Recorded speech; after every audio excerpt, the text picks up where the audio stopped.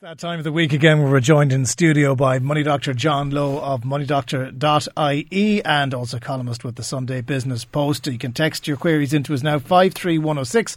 Lunchtime at newstalk.ie is our email address. John Lowe, good afternoon. Hello, to you. Jonathan. Good evening. And nice to see you. Good evening. It's not that late yet. Not quite. We've lots to get through, but we've some interesting things that have come into the headlines in recent days.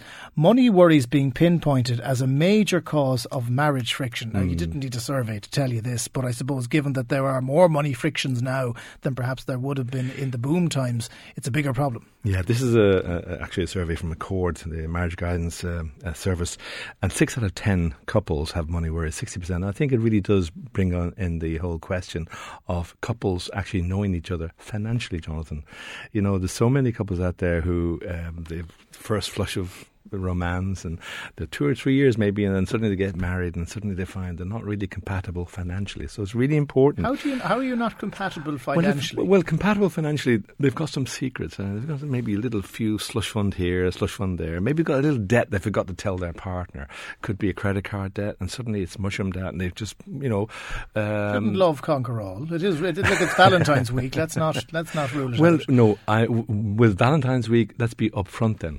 Let's be upfront with our partners and tell them everything that's going on financially in their lives, because, as I say, there's an awful lot of couples out there who don't, and suddenly, it's more important to go down to the bookie with maybe 10% of your week's wages than tell your partner. Yeah, but anything underhand is bad in a relationship. It is. If it's absolutely going on behind the other person's back, I do like one of the other things in this is that 82% reported not listening, ignoring one another as a problem.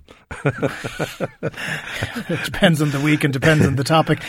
We were talking about this survey yesterday, the basic grocery survey. The Consumer Association of Ireland. Now, Eddie Hobbs was dismissing some because it didn't include the discount retailers, but it bore out what a lot of people have found, that the basket of goods has gone up, and that's why we're shopping around more. That. There's absolutely no question about that. I mean, if you actually look at some of those figures, and this comes from the Consumer Association of Ireland, current inflation, Jonathan, is 1.3%.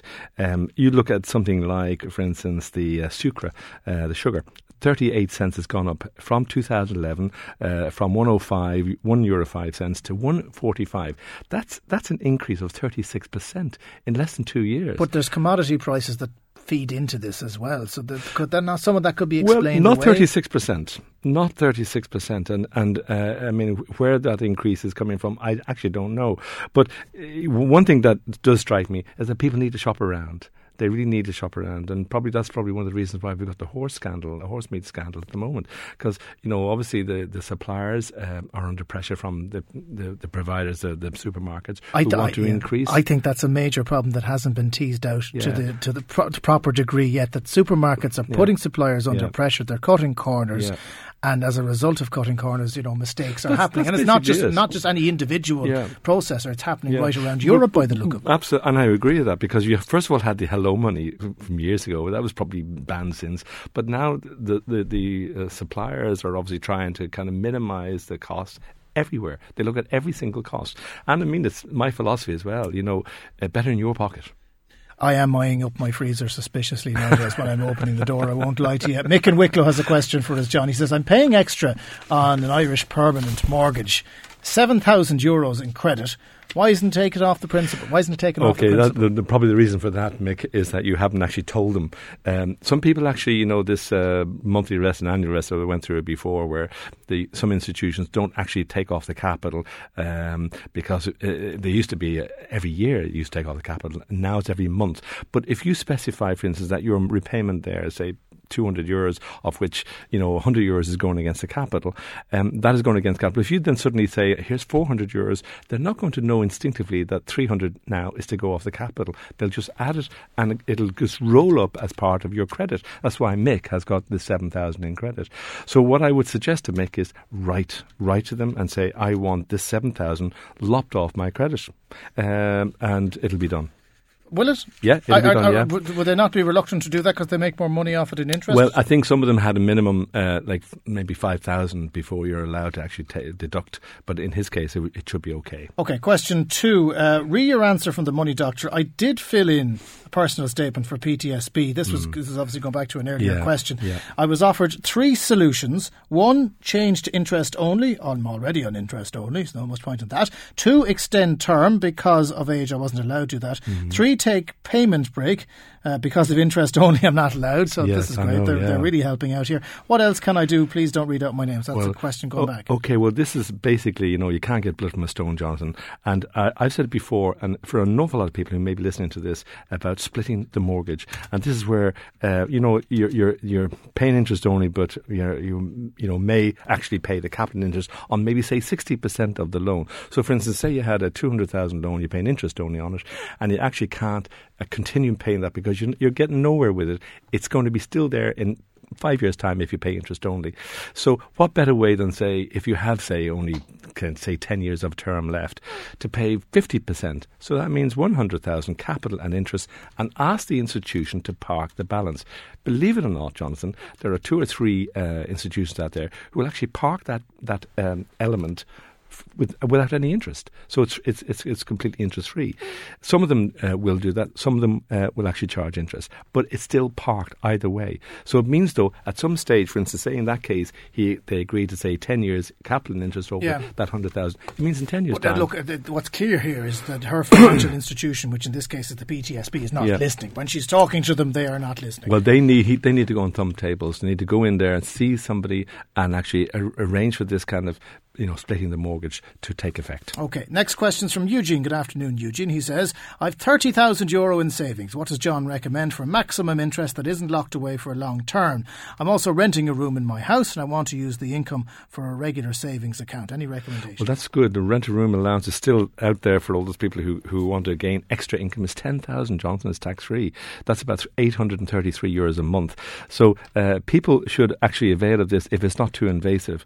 Best regular saver account. And these, again, I go on about these regular saver accounts. All the institutions have them. It's where you save between 100 and 1,000 a month, and you could earmark it for any purpose. It could be for Christmas presents to your favourite broadcaster. It could be the usual holidays or whatever.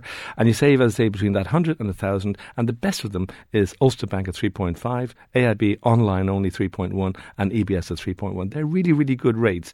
But it's more the fact of the discipline of getting into it. Hang on, do banks offer online only? They give you a better rate if you bank online. That's right. AIB have an online regular saver. If you went in and you won't get this account with them, it's a clever move because they basically want people to start using the online, using the technology that they have, rather than see these people. As regards the 30,000, we'd have a customer in the bank. Go on. I'm not going to go back. The 30,000. Remember what I said before. Interest rates are still on a downward path, so you should actually be considering alternative investments that could potentially double your best interest rates on offer. And of course, with that consideration comes risk. So to dissipate that risk by diversion, spread your risk. For instance, if you put 20,000 away in cash returns, the best cash returns, like best on-demand rate, Jonathan, is 2.96 from KBC Bank. You've got, say, 3.1 6 months fixed. Ulster Bank, 10,000, and then you could put something 10,000 into some maybe stock market kind of relatively medium-term type of investment, but you'll need advice of that. From Eugene, specialist. Hopefully that answers your question. Ger is our next question. I've €900 a month with Bank of Ireland. Is that in mortgage, I presume, is it? Whatever, look, we'll keep going. It might become clear. My income is €834 per month. However, I pay about, yes, it is a mortgage, €200 per month interest only. Yeah. 58 years of age with little hope of full-time, well-paid work. What type of write-down should I expect from the bank? Jar, sorry to hear you're in that situation. Like you obviously can't afford to pay that mortgage. Well, he's definitely not only just kicking the can down the road, but he's also running out of years. And I have to say, Jar, in this particular case, I'll revise a JFK great one-liner. It's not what the bank can do for you. I think your expectation is maybe too much. Whereas much as I obviously empathise with your situation, so will the bank, believe it or not. They know your age, they know your income, and they know your prospects. So they're going to obviously try and come up with a solution that also is suiting you. So what I would do, warts and all, go to the bank, make an appointment to see them, fill out that standard financial statement. It's a 12-page form. All the banks have it's a generic form that the central bank issued, and tell them the facts. As I say, that old saying, you can't get blood from a stone, rings true. He wants a write-down. He doesn't want to lose this property. Well, he's going to lose his property if they can. I mean, as I say, if he hasn't got the money to stay in this property, Jonathan, there's no way that he can actually stay in the property, because even if they turf him out, he has to go and rent somewhere. If he goes and rents somewhere, you can go and get a cheaper place that you can rent. You can also then go to maybe county council places. You could go to, for instance, St Vincent de Paul. Okay. If the worst comes to the worst. All right, sure. You'll be looked after. Hopefully that is of use to you. Our Money Doctor John Lowe is with us in studio every Tuesday. Get a question to us now if you want, 53106 for a cost of 30 cents. John, thank you very much. We'll talk to you next week. You can podcast it every week as well on our website, newstalk.ie, or through iTunes. Ryanair, in breaking news, say they were notified.